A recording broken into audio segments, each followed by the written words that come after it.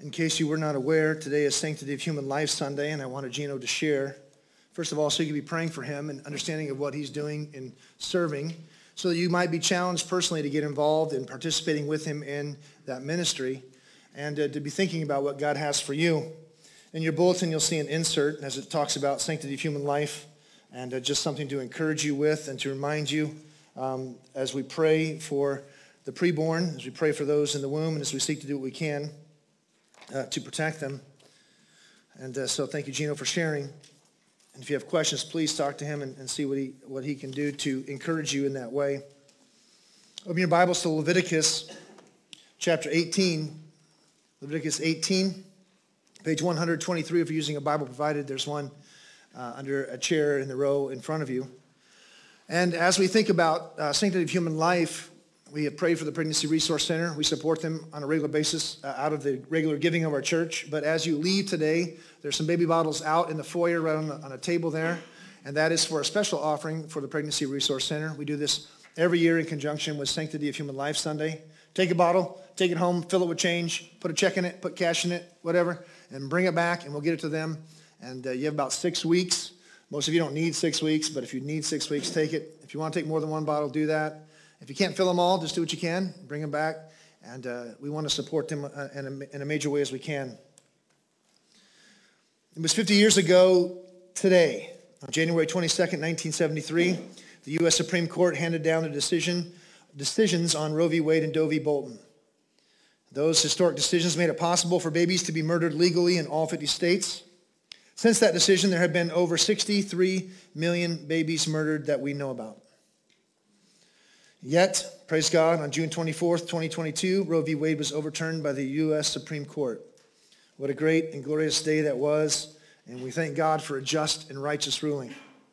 Yet, it must be seen as just a partial victory, as the legality of murdering children was simply returned to the states and whatever laws the state wished to enact. And we here in Michigan saw just how quickly, in less than 5 months, that victory could be wiped away, as a clear majority of the citizens of this state voted for the legalization of child sacrifice on November 8th, 2022. So here in the state of Michigan, it wasn't just 9 judges imposing a ruling. It was 2,480,000 Michiganders voting for it. God have mercy on our souls. So what does that say about us? What does that mean for our future here in this state if there is not repentance? We want to look to God's word to find out these answers. And so let's pray together before we do. Father, it is a heavy weight that we bear in bringing forth the truth from your word. So I pray for your strength. I pray for your wisdom. I pray for you to speak clearly through me in a way that would glorify you, in a way that would change hearts and lives, save souls today. And so, Lord, we cry out our need for you to open ears, to open eyes, to soften hearts, to receive the truth, that souls may be changed, that souls may be saved. We ask this in Jesus' name. Amen. We're going to start in Leviticus 18, verse 1. We've started there the last 3 weeks, and we keep starting there because this is, in a sense, the beginning of a 3-chapter section on the judicial law of God. And so it says in verse 1, follow along as I read it. And the Lord spoke to Moses, saying, speak to the people of Israel and say to them, I am the Lord your God. I am Yahweh your God. You shall not do as they do in the land of Egypt where you lived, and you shall not do as they do in the land of Canaan to which I am bringing you. You shall not walk in their statutes. You shall follow my rules and keep my statutes and walk in them. I am the Lord your God. You shall therefore keep my statutes and my rules. If a person does them, he shall live by them. I am the Lord. Then go down to verse 21. You shall not give any of your children to offer them to Molech, and so profane the name of your God. I am the Lord. This is his word. This is the Lord speaking. This is not me speaking. I'm reading to you what he says. May we listen to him this morning. The theme of this morning's message is Iron Age morality is still relevant today. So we've had the same theme for 3 weeks. Iron Age morality is still relevant. We're in a 3rd sermon on our series on Leviticus chapters 18 and 20. These laws here in these 3 chapters, as I said before, are mainly judicial law, which means they are the specific explanation and application of the moral law of the 10 Commandments in detail. Many people are familiar with the 10 Commandments, even from the Scripture. Everyone is familiar with the 10 Commandments because God has imprinted them on their heart since they were conceived. And so they have a concept, not just a concept of right and wrong, but a very specific concept of the things you should not do, things that are wrong, things that are evil. But how does that play out? How does that play out in specific detail? God is gracious to us to not just give us the general categories of what not to do. He gives us very good specificity of not what to do and what to do, but also the just penalty for those who violate. So the Bible, like I said last week, is far better than you think. It's far better than you think. It is far more detailed than you realize. It is far greater, and we need to understand it and live it out as we get to what it means to live as God's people in the land.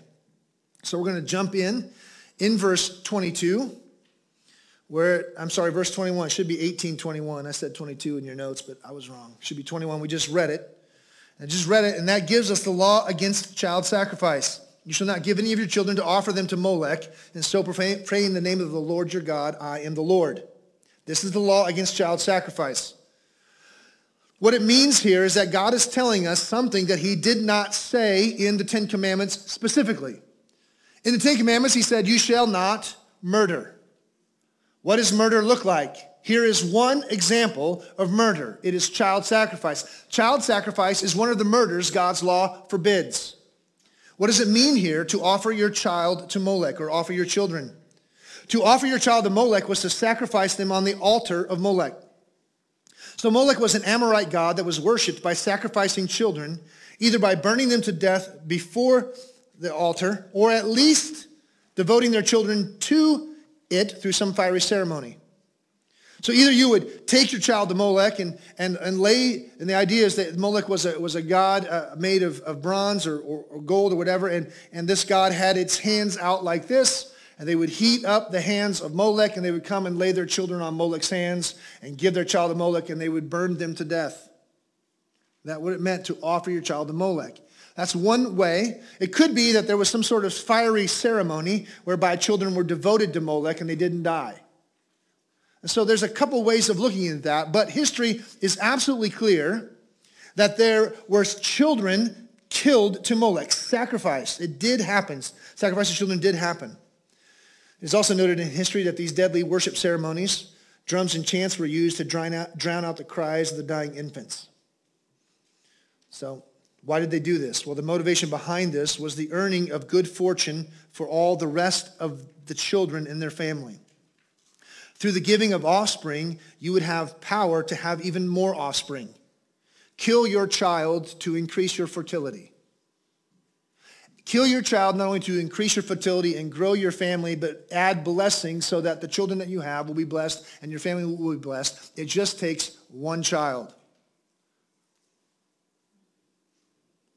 Now, this is so grossly unnatural in the sense that it is an overturning of the natural motherly affection for her child. It goes against the natural affection that a man has for his own offspring. So just think about the mentality of people that would commit such a heinous act. How badly must they have sought the wanted promised benefits from that God to do such a heinous thing? And so the people of the land are in constant search for the blessing of the gods, a desperate attempt to earn the favor they so deserve. And when we are desperate, we will do terrible things in our desperation. We must recognize that. We must recognize that truth about ourselves, not just about others. Now, some try to make the case that these actions forbidden here are only sinful because of their connection to idolatry. So the case is made this way. Israel was forbidden to worship Molech, and that is what is forbidden. So this is a sin. So the idea is it's wrong because it's idolatrous. You don't worship Molech, so you don't do these sacrifices because it is idolatrous. And the thought would then be, so would this be a sin when done in worship only to a false god? What if you murder your child as an atheist? Is that a sin? What if you sacrifice your child on the altar of your own desires, the kind of life you want to live? Is that allowed in God's law, or is it just this idolatrous example? So the idea here is if it's just idolatry, then if we remove the idol, we okay the practice. Hopefully you see the foolishness of that thinking. point of this is that it is an inescapable truth that every people group and every person has God or gods that they serve as their ultimate authority. Your religious authority determines your morality, which determines your laws. So those who proclaim religious neutrality or atheism are lying to themselves and to you. Their God is themselves, and since they self-determine right and wrong, they can call the preborn child a baby when they intend to keep the child. Listen carefully. They call it a baby when they intend to keep the child, but when they plan to murder the child, it is a fetus or a clump of cells, simply a pregnancy that can be terminated for any and all reasons or absolutely no reason at all. And the reason they can do that is because that's what gods do. Gods determine right and wrong. They determine circumstances, and they get to determine the morality, and they can change their mind at any time because they are God. So when a mother or a father says, we're having a baby, and it's only been, the baby is about 2 months old, just found out it's a baby, and everybody in the culture does what? Celebrates. We have a culture that is so focused on self-determination that when we have a pregnancy and a baby is conceived, if we're going to keep the child, it's a baby, it's a boy, it's a girl, and we light off candles and explosions and rockets and gender reveal stuff because we're so excited. But if that same baby in the womb is not wanted, then it is not a baby at all. It is a clump of cells. It is a fetus. It is something else, and it can just be terminated because we're not terminating a baby. In that instance, we're terminating a pregnancy. And you say, how can they live with that inconsistency? How can they live with that hypocrisy? They live with that because they have determined that they are God and there is no God above them. There is no God below them. They are in charge. And so they get to determine moment to moment what they think about it. That is the fact that there is always a religious motivation to all of these actions and to the laws behind it because they have set a God up in place of the one true God, and the God is themselves. So they determine right and wrong and make the laws that suit their own fancy at their whim. And they don't have to be consistent because gods don't have to be consistent because they're God. Now we know that the one true God is absolutely consistent. But in their false theology and false worship, they don't need consistency because when you're God, you determine everything. It's kind of like the dad at home. It's my house, I set the rules. Well, that's not consistent. I don't care. It's my house, I set the rules. I don't have to be consistent. It's not really true. You should be consistent, but you're still in charge. So we get that on a basic level of that kind of thinking, but notice how far it goes in idolatry. Yet the Ten Commandments make it clear that idolatry is not just a sin for the people of God. Notice that in the moral law of God, idolatry is set forth as sin. You must worship Yahweh. Who must worship Yahweh? Every person must worship Yahweh. What if someone doesn't worship Yahweh and they're an Ammonite or a Moabite or a Russian? Is it just the Jewish people that must worship Yahweh? No, it's a Ten Commandment. It's part of the moral law for all people for all time. That is the law. And so therefore, idolatry for any people group is idolatry for them as well as the Jewish people. It's still a sin. It's a sin for any and all people for all time. And murder is a sin for any and all people for all time. And that commandment is written on every human heart. Everyone knows that murdering a child in the womb is wrong. And that truth is evidenced in the guilt and shame that inevitably come afterward. So that's the law given. Now let's go to Leviticus chapter 20 and see the punishment for child sacrifice. Leviticus 20, verses 1 through 5, the punishment for child sacrifice. So it's just one verse. You cannot offer your child to Molech. Now in chapter 20, he goes into greater detail. The Lord spoke to Moses saying, say to the people of Israel, any one of the people of Israel or of the strangers who sojourn in Israel, who gives any of his children to Molech shall surely be put to death. The people of the land shall stone him with stones. I myself will set my face against that man and will cut him off from among his people because he has given one of his children to Molech to make my sanctuary unclean and to profane my holy name. And if the people of the land do at all close their eyes to that man who gives one of his children to Molech and do not put him to death, then I will set my face against that man and against his clan and will cut them off from among their people, him and all who follow him in whoring after Molech. The punishment for child sacrifice. Notice before we get specifically to the punishment, the first thing you see in verse 1 is that it's a law for the land applied to everyone living in the land. It applies to the strangers who sojourn, not just to the people of God. The reason for that is that pluralism is not allowed by God. It doesn't matter if you worship Yahweh, if Yahweh is your God. Murder is not a religious liberty issue. Hear me carefully, because there are Christians, even evangelical Christians, who will then come to a law like has been passed, Proposition 3 in Michigan, which is supported by various religious groups and religious people who will say, this decision is between a mother and her doctor, a mother and her whatever, and they will say it's a religious liberty issue. You don't want anyone telling you what to do with your body. Why would you tell someone else what to do with their body? It's a religious liberty issue. That is a perversion of God's law, because murder is not an issue of liberty for the mother. It's an issue of liberty for the child. So this is not a religious liberty issue. If we don't allow them to murder children in the womb, they won't allow us to worship God on Sunday.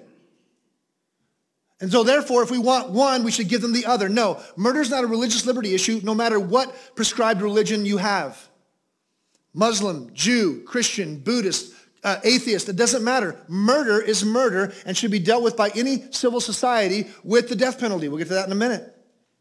And so there's no room for pluralism where, well, this group can't murder their children because they have that religious law, but that group can, and we should have a society that allows people to choose religiously. That's perversion. And there are evangelical Christians who are confusing God's people with trying to heighten the religious liberty issue over the clear law of God. Do not buy the perversion of that. So, it's always murder. Who says so? Pastor Fields? No, Yahweh does. I am the Lord. I am the Lord. Now, the penalty for child sacrifice is given clearly here. The penalty for child sacrifice is death.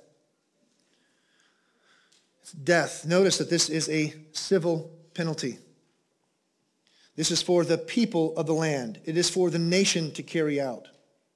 Now, the method isn't the main point, but stoning was considered the worst form of capital punishment for the Jews.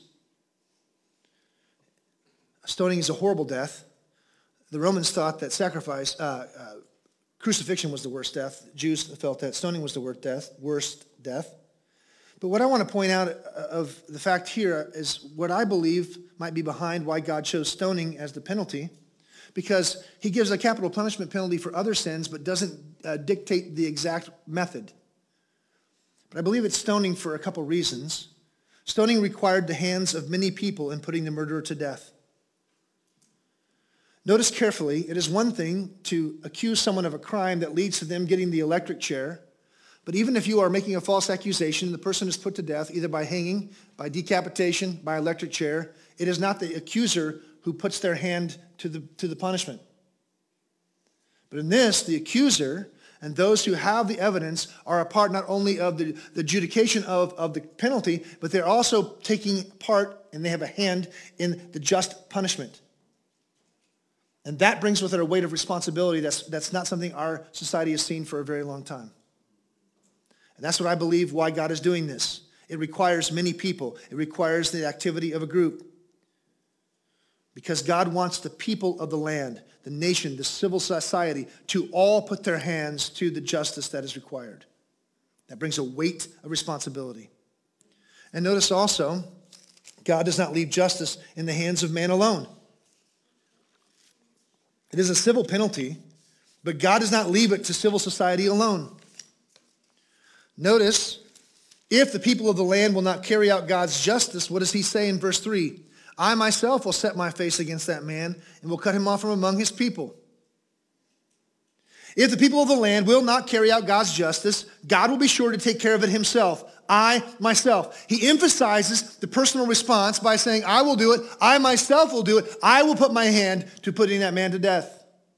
Now, I also want you to see what is sometimes missed. Notice that it's male pronouns throughout this entire section. Who's held responsible for the murder of children in Molech worship? The man is, the husband, the father. Would the women have not been involved? I'm sure they would have been.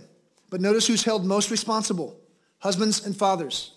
Now, our civil society has taken that decision out of the hands of husbands and fathers. and allowed mothers alone to make these decisions at a certain level. But men, we are responsible. And God holds us responsible. Now, notice why God will respond this way. Because he has given one of his children to Molech to make my sanctuary unclean and to profane my holy name. This act defiles the sanctuary of God. Well, how does that work? It's when someone who's committed this great wickedness would go from offering their child to Molech to later on entering into the synagogue, entering into the tabernacle to worship Yahweh. We've just committed the act of child sacrifice to Molech, and now we walk into the tabernacle of Yahweh to worship. And this person with this wicked crime and their history profanes the temple, defiles God's sanctuary. They walk in as if they had done nothing wrong, as if Yahweh didn't know, as if Yahweh wouldn't do anything about it. And it not only defiles the sanctuary, it profanes the holy name of God. He is the God of these people. And when we act in such a wicked way, we profane his name. We take the name of Yahweh, what is holy, and we make it common. We make it look like Yahweh is just one God among many gods. It puts Yahweh on equal footing with the gods of the Egyptians and the Canaanites. What can those gods do? They can't put a murderer to death. They can't do anything. And neither can Yahweh. We can live as we please, and Yahweh will do nothing about it. Or won't he? He will. He will. Again, in the punishment given here and the way it's described in great detail, there appears to be something especially heinous about this crime. This is a premeditated, horrific evil that demonstrates the wicked hardness of heart that makes this action even thinkable or possible. Recently, maybe you've seen this, Lure TV came out with a 4 or 5 minute video called The Procedure. I think you can still find it on YouTube. Maybe not, maybe they removed it. This is a video depicting what specifically happens in abortion. And it is excruciating to watch. I would not show that to children of elementary age for sure. It is disturbing on every level. And the fact that people are aware of this information and make this wicked choice anyway demonstrates a grave hardness of heart. And it is terrible, and I believe the penalty is in connection to the heinousness of the crime. Now notice the penalty, letter D, the penalty for not assessing God's penalty. So here we see something interesting. It's mentioned in other contexts, but it's mentioned explicitly and specifically here. In verse 4, and if the people of the land do at all close their eyes to that man when he gives one of his children to Molech and do not put him to death, then I will not just set his face against that man, but against the man who doesn't do anything about it, against that man and against his clan, and will cut them off. Here, there's a penalty given for not assessing God's penalty. If you do not put the murderer to death, you know about the crime, you know the crime has been committed, you know a child has been sacrificed, and you don't do anything, God will hold you accountable and will cut you off and your family off. Notice there's a penalty for the people of the land if they do not enact God's justice. So Matthew Henry says this, if magistrates will not do justice upon offenders, God will do justice upon them, because there is a danger that many will go a-whoring after those who do, but countenance sin by winking at it. And if the sins of leaders be leading sins, it is fit that their punishments should be exemplary punishments. Notice, we might not commit the act, but we wink at the wickedness of those who do, and leaders, magistrates, don't follow through on God's justice. God says they will be held accountable for that. And notice, it's not just the religious leaders or the civil leaders, it's any man. We are included. There is a seriousness to this kind of sin that brings the weight on the nation, the people, the clan, the family that allow it to go on without causing it to stop. We must see that. We must understand that, because it's one thing to say, I've never done that, or I've never supported or encouraged, I'm against all that.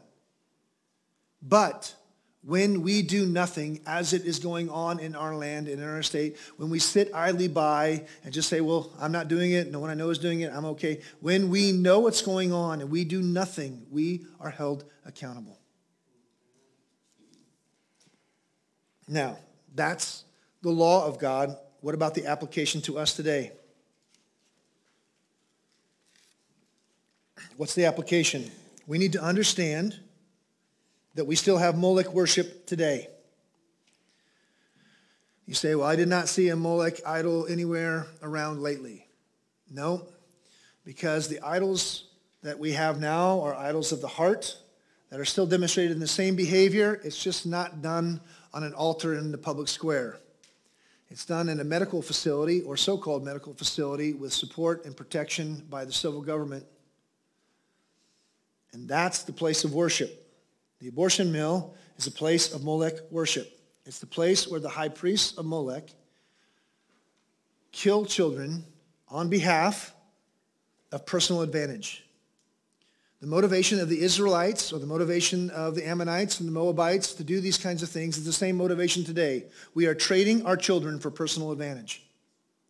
We murder our children for our own good. We murder our children with the lie that we will be more fertile, more successful, have better families, bigger families if we were to sacrifice this child now. Have you not heard it?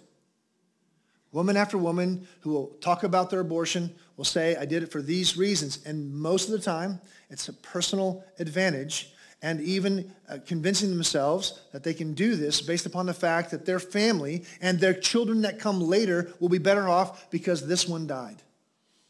And it didn't just die, it was murdered. I want to say that clearly. So it's the same motivation. It's the same motivation. And we have people dedicating their lives, coming out of medical school with the express purpose of being an abortion doctor, of murdering babies in the womb for the rest of their lives. They publicize it. They promote it. They talk about how many. They keep count. Sometimes they take the babies home and keep them in their basement. It's wicked. It's an abomination. It's religious. And it's the same thing happening. It just looks different. But there is no difference. And we still have rulers. We still have people, magistrates like the kings and queens of ancient Israel, promoting the same act, doing everything they can to protect the act, putting laws in place for anybody who would want to stop the act. It's the same thing. And we think the Old Testament law doesn't apply today because the circumstances are different. Think about it. They're no different. The law applies because it's God's law across the board. And if we do not have God's law in this instance, where in the New Covenant, where in the New Testament did God deal with child sacrifice? Where did Jesus talk about child sacrifice? Where did he give the punishment for child sacrifice? Well, he didn't. He didn't have to because the Old Testament covered it clearly. And he keeps the law and fulfills the law, but he doesn't do away with the law. And so it continues. But for our sake and where we find ourselves today, let me bring some specific application. First, we must understand the doctrine of blood guiltiness. We must understand the doctrine of blood guiltiness. We must understand that the blood of the innocent cries out to God. The blood of the innocent cries out to God. Where do we get the first reference to this? We get that in Genesis chapter 4, verse 10. You are familiar, almost everyone is familiar with the story of Cain and Abel, even if you don't go to church much. And what happened after Cain killed Abel? The Lord comes to Cain, and the Lord said, in Genesis 4, verse 10, what have you done? The voice of your brother's blood is crying to me from the ground. What have you done? Your brother's blood is doing what? Crying to me from the ground. The blood of the innocent murdered cries out to God. That's the point. This is the doctrine of blood guiltiness. It goes on. There's other places. I'm only going to pick a few passages, but I'm trying to lay this out quickly. There's more to be said. But point 2, only by the shedding of the blood of the guilty can you cleanse the blood of the innocent. Only by shedding the blood of the guilty can you cleanse the blood of the innocent. The blood soaks into the ground and the blood cries out. How do we satisfy the cry of the innocent murdered? Well, Numbers 35, 33 through 34 answers the question. Numbers 35, 33 through 34 says this, you shall not pollute the land in which you live. Well, what pollutes the land? Oh, God tells us. For blood pollutes the land. And no atonement can be made for the land for the blood that is shed in it. except by the blood of the one who shed it. So how do you cleanse the land from the blood of the murder of the innocent? You put the guilty to death, and the blood of the guilty cleanses the blood of the innocent, and now we're back to square one. That's how you cleanse the land. He goes on to say, you shall not defile, go back, there you go. You shall not defile the land in which you live, in the midst of which I dwell, for I, the Lord, dwell in the midst of the people of Israel. I dwell in the midst of the people who dwell in the land that is a nation. When I dwell here, I don't want my land polluted that I dwell in. So cleanse the land. Cleanse the land of the blood of the innocent by putting the guilty to death. And the blood cancels out. Now, turn to Psalm 106. Psalm 106, page 642. Psalm 106 will be there for a little while. We're going to turn to a few places. Hopefully you can handle that. I have great faith in you. Psalm 106, Psalm 106.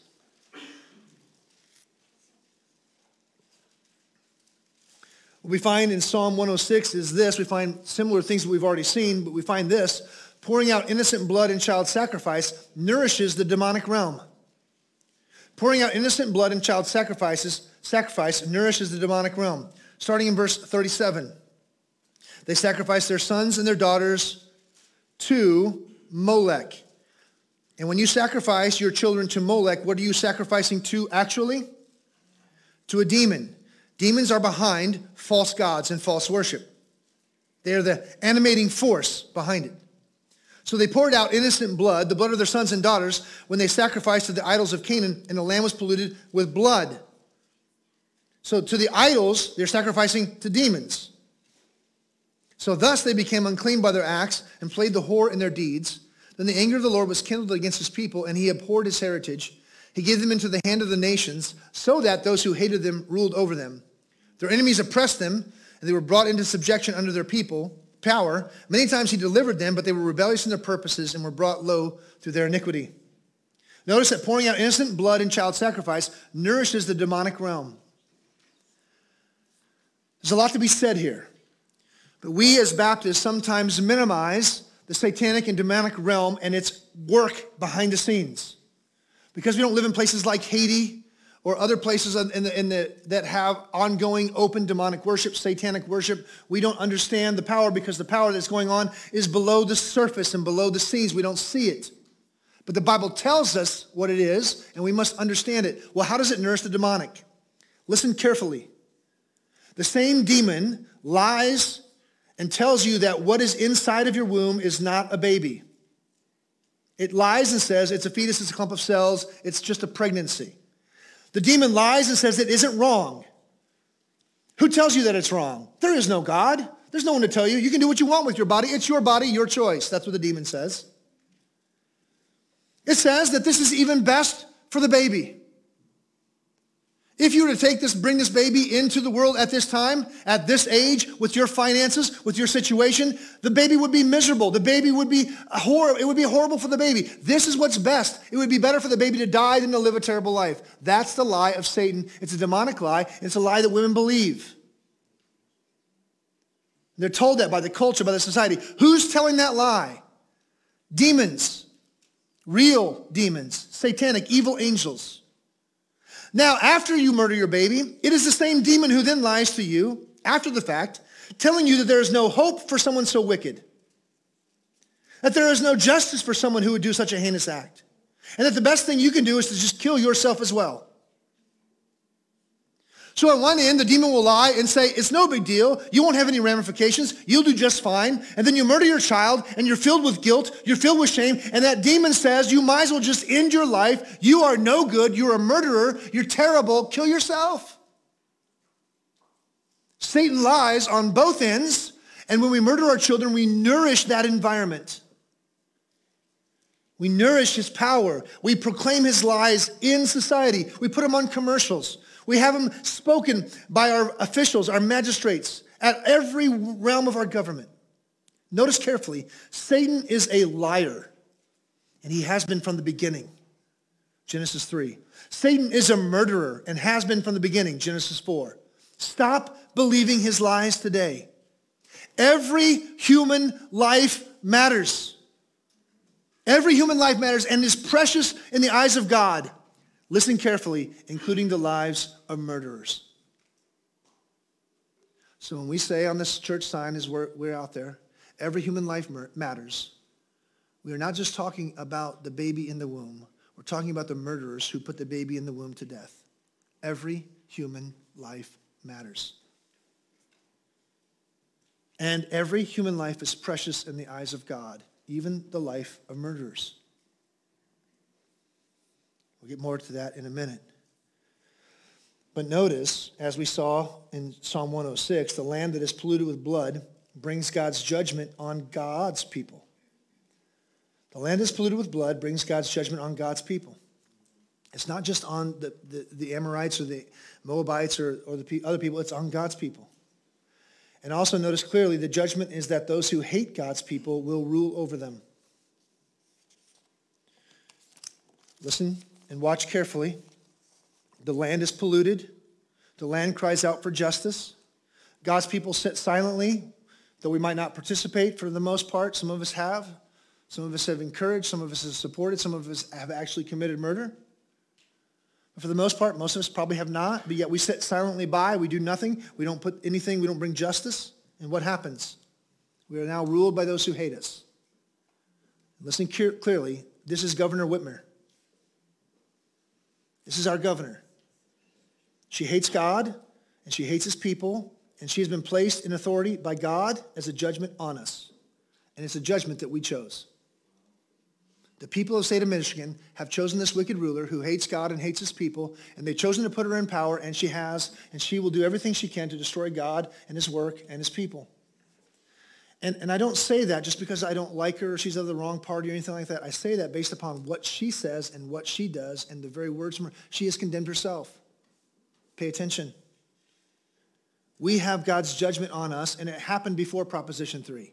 Proposition 3 is just an outworking of God's greater judgment on us. We were judged already. And I would say this, though not as clearly as I have seen it. I haven't lived in Michigan my whole life, and I've not been paying as much attention to politics my whole life. I would say this, we've been under judgment of God with Republican governors as well as Democrat governors for many decades.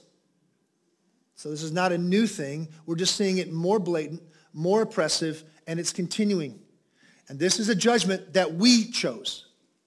We chose by our silence. We chose by our apathy. We chose this judgment. And the demonic lies have nourished the land of Michigan for decades, and the people that now live here have bought into them by a majority of almost 10%.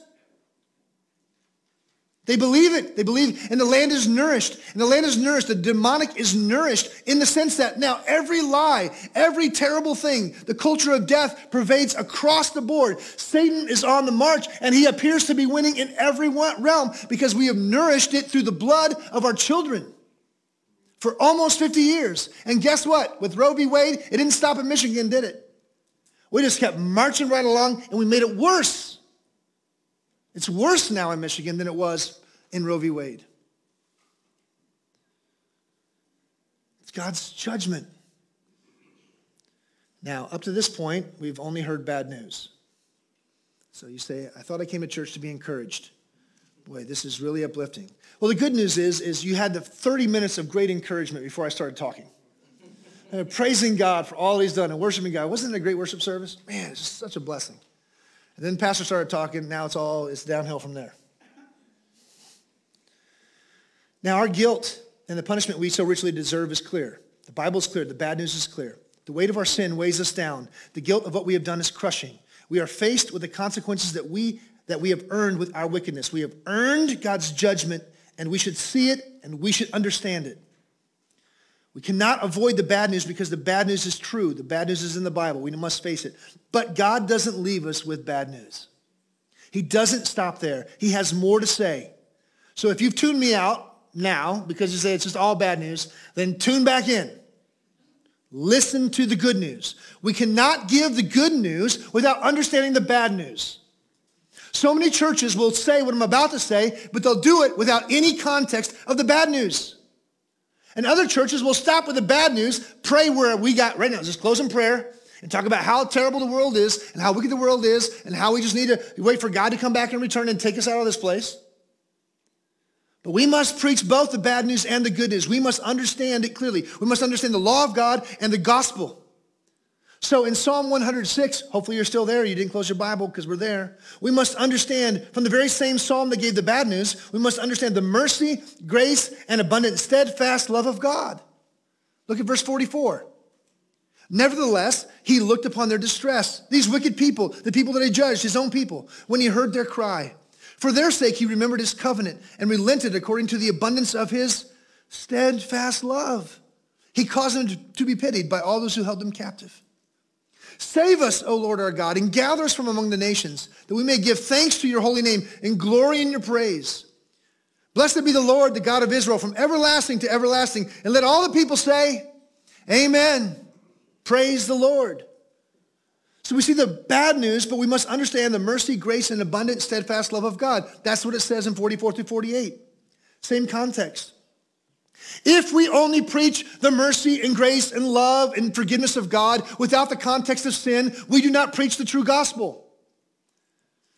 Because that is an affirming gospel that leaves people in their sins because they don't turn from their sins to God.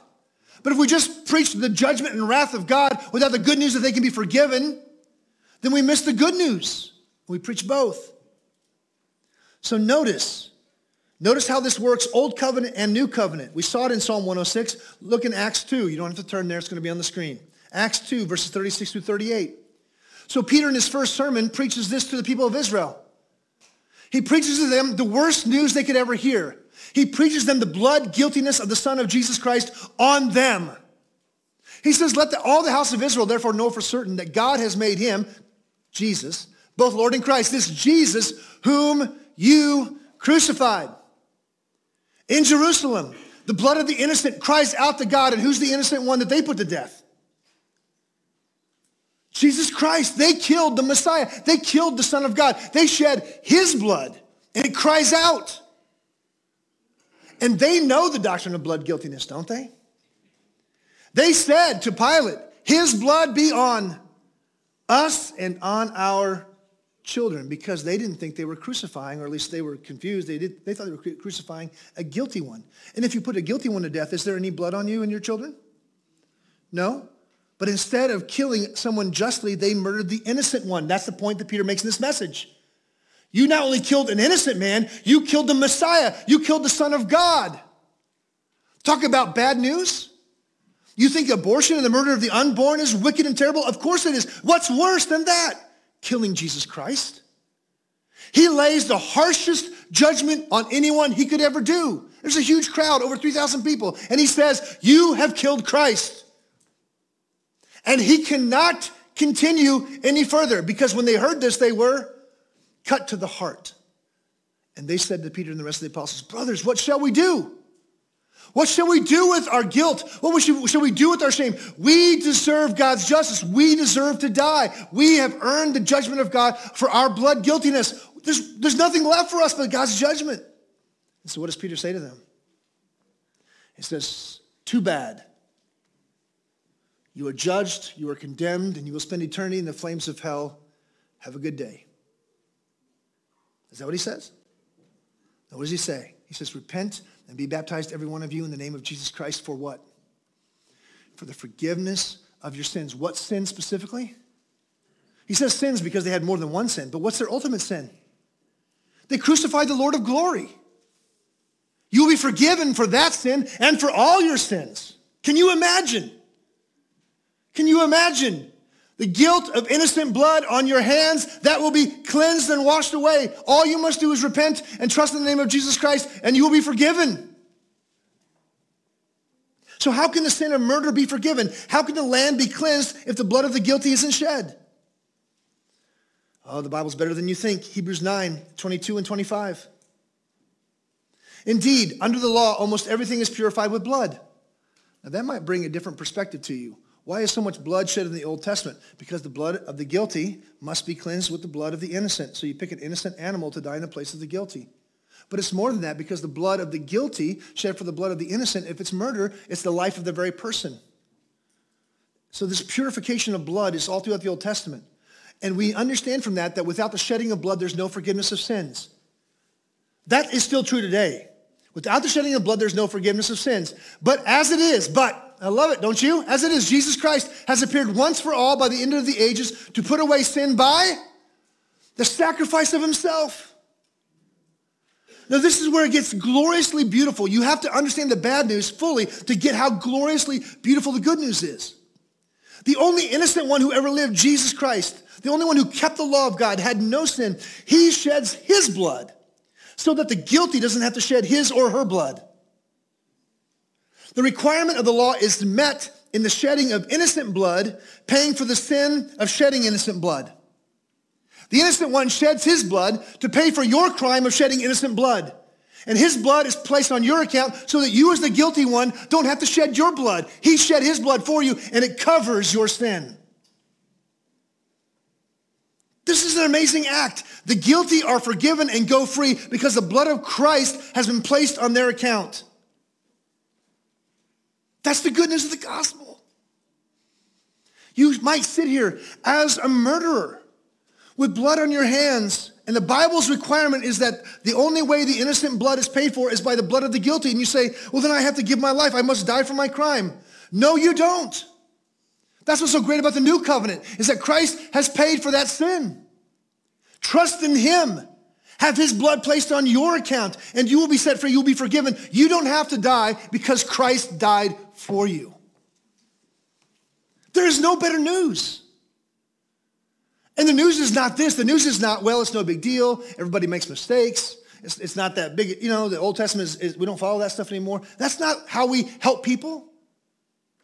We point them to the good news.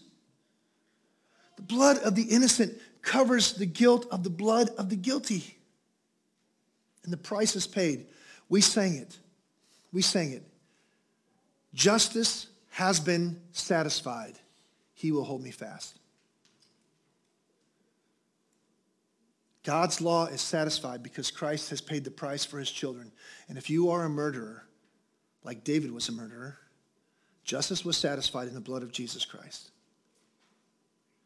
And he will hold you fast. You can be forgiven. You can be set free. You can have that guilt paid for. You don't have to live in shame. You don't have to hang your head every time you come to church. You don't have to be faced with those things because the justice of God has been satisfied. If not, if there is no sacrifice for sin, where's the justice in the world? So the very same schizophrenic society, when a baby is murdered in the womb and the mother wants to keep it, what's the penalty? When there's a heinous act and someone murders a pregnant woman, they used to put them on trial for 2 murders because the baby died. Those laws are changing, but in a society, we still have an understanding that if you want to keep the baby and someone takes the baby or kills the baby, intentionally or unintentionally, there's a price to be paid.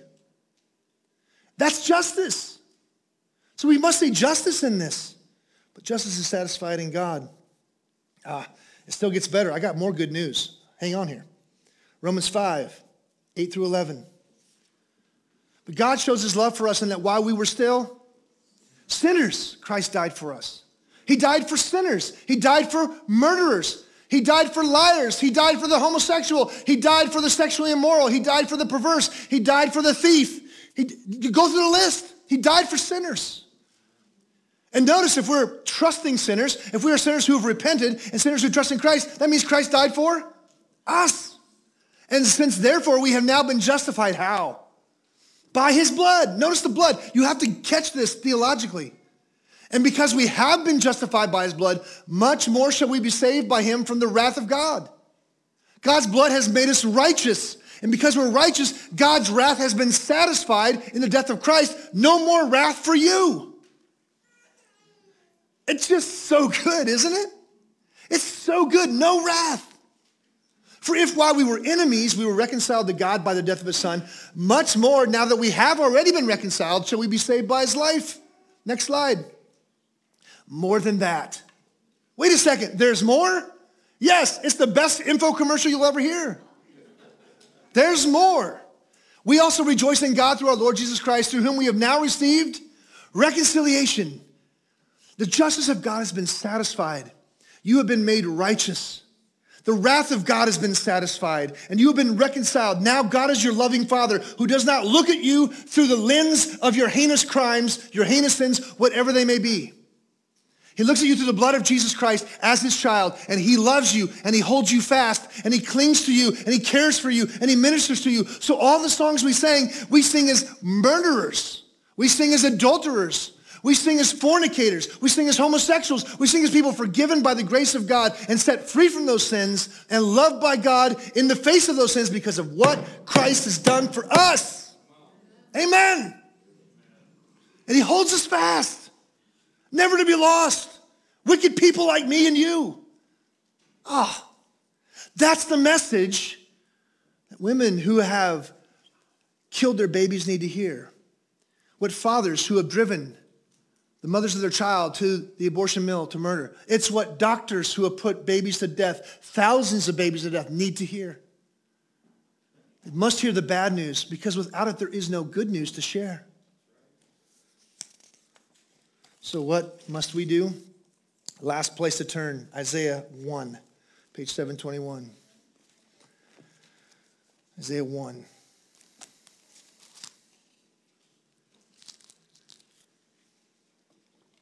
What must we do? We must repent. We must repent. Isaiah 1, starting in verse 15. When you spread out your hands, I will hide my eyes from you. Even though you make many prayers, I will not listen. Your hands are full of blood. So, what happens? We come as unrepentant sinners. We come as sinners who have not confessed. We walk into a worship service, whether it be the sanctuary of God in the synagogue, the tabernacle, the temple, or the church. We walk into the worship service, and we make many prayers, and we sing many songs, and we do it with hands covered with blood. And God says, if you do that, I won't hear you. I won't listen. What does he tell you to do then? Notice he doesn't stop there. He gives us the remedy. Wash yourselves. Make yourselves clean. Remove the evil of your deeds from before my eyes. Cease to do evil. Learn to do good. Seek justice. Correct oppression. Bring justice to the fatherless. Plead the widow's cause. Repent. That's what it means. You repent of your sins. And that's how you wash yourself. That's how you make yourself clean. And then after you repent, you rebuke the oppressors. You rebuke the oppressors. We'll get to that in a second, but we repent. Now, why won't we follow God's law? Why won't we implement God's justice? Why won't we implement these punishments and penalties in our own civil law? Because we, as God's people, are corrupt. Our own hearts condemn us as hypocrites if we were to act on God's law in this area.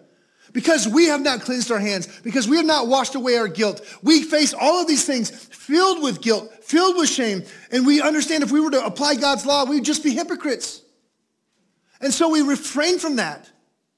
And we have no cleansing effect on our civil society because we're living with guilt and shame of our unrepentant sin, even as God's people. So if we do not deal with our personal sinfulness, then our hypocrisy will keep us from following through on implementing God's law. That's why we said the assurance of pardon from 2 Chronicles 7:14. Go to that one, Gino. 2 Chronicles 7:14. If my people who are called by my name humble themselves and pray and seek my face and turn from their wicked ways. What is that? That's repentance. We must repent. If we want our land healed from the pollution, the corruption of the blood of the innocent, we must repent. Now, why would the land need to be healed? Do you know the answer now? Notice, you maybe said that we've quoted this many times in our church, the heal their land, and maybe we haven't talked about it explicitly. And by coming through this, I said, isn't it so clear why their land needs to be healed? Because their land is polluted with the blood of the innocent. And the land is healed through the repentance of God's people. And then after we repent, we rebuke the oppressors. We rebuke the individuals, the women, their supporters, the high priests of child sacrifice, the abortion doctors, and the evil rulers. Evil has been codified into law. It is our government that is the lawbreaker. We must be law keepers.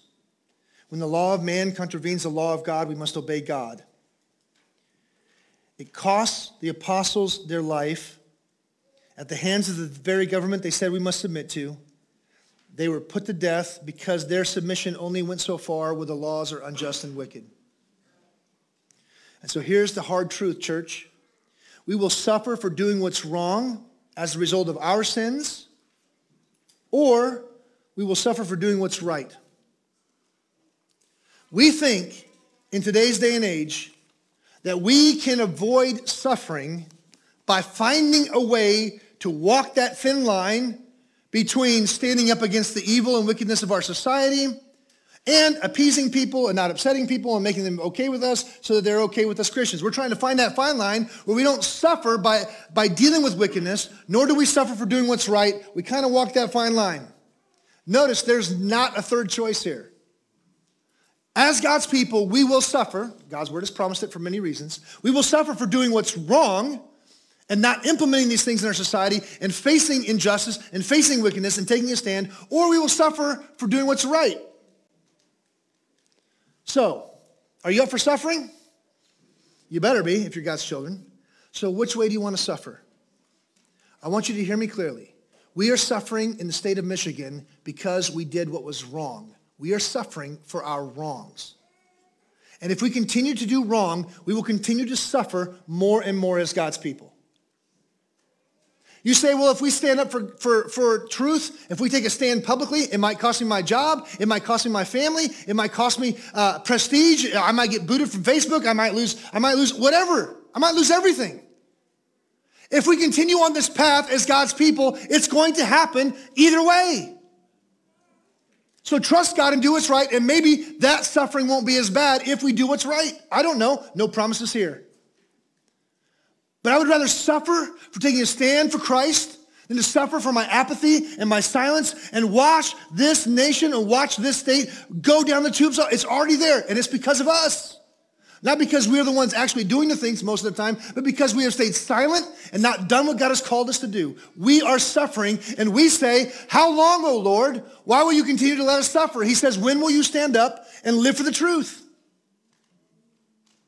And notice how long, O Lord, comes from the saints robed in white in heaven who gave their lives for Christ. And they say, how long, O Lord, before you bring your justice for our innocent death? Yeah, we want how long, O Lord, do I have to suffer without dying? I'm with you. I'm with you all the way on that. But we cannot stay there any longer. I don't know what that means. We pray for God's wisdom. We pray for personal understanding. We pray for a place to take a stand. And I'm hearing stories. People are talking to me. They're saying, well, I had this chance. I thought I had an opportunity to say something, and I was going to stay silent. But after you preached that sermon last week, how could I stay silent? Praise God. Not because I had anything to do with it, but because God's word is at work in convincing us and encouraging us to do what's right despite the cost. If there's any hope, it's going to come from revival. And the only way our nation and our state and our community finds revival is through the gospel preached with clarity, giving the bad news and the good news from God's people faithfully. If we don't do it, nothing will change. It will get worse and worse. And your children and your grandchildren and your great-grandchildren will suffer. And all you can hope for is for the rapture to come and get you out of here before the worst comes. And if you're trusting in that, just go back to the people hundreds and hundreds and thousands of years ago, and they were hoping for the same thing, and it did not come. What promise do you have? And what will, as Gino said, what will the generation, our children, our grandchildren, great-grandchildren, think about us? Now, I'm not here to shame you for that. I'm just saying, what will they say about us? What will the stories be written about this generation? I've repented.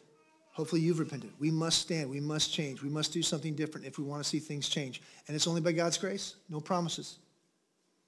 And it'll cause suffering. Are you up for it?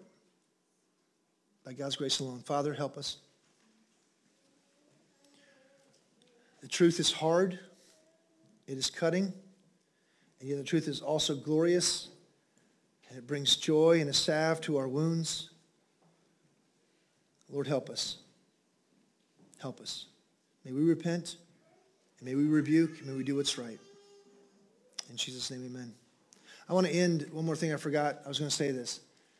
If you are struggling with a sinful choice in the past, whatever it may be, if you're struggling with the guilt, if you're struggling with the shame, if you're struggling with breaking free from sinful enslavement, sinful habits, addictions, whatever it might be called or whatever you think it might be. Seek help.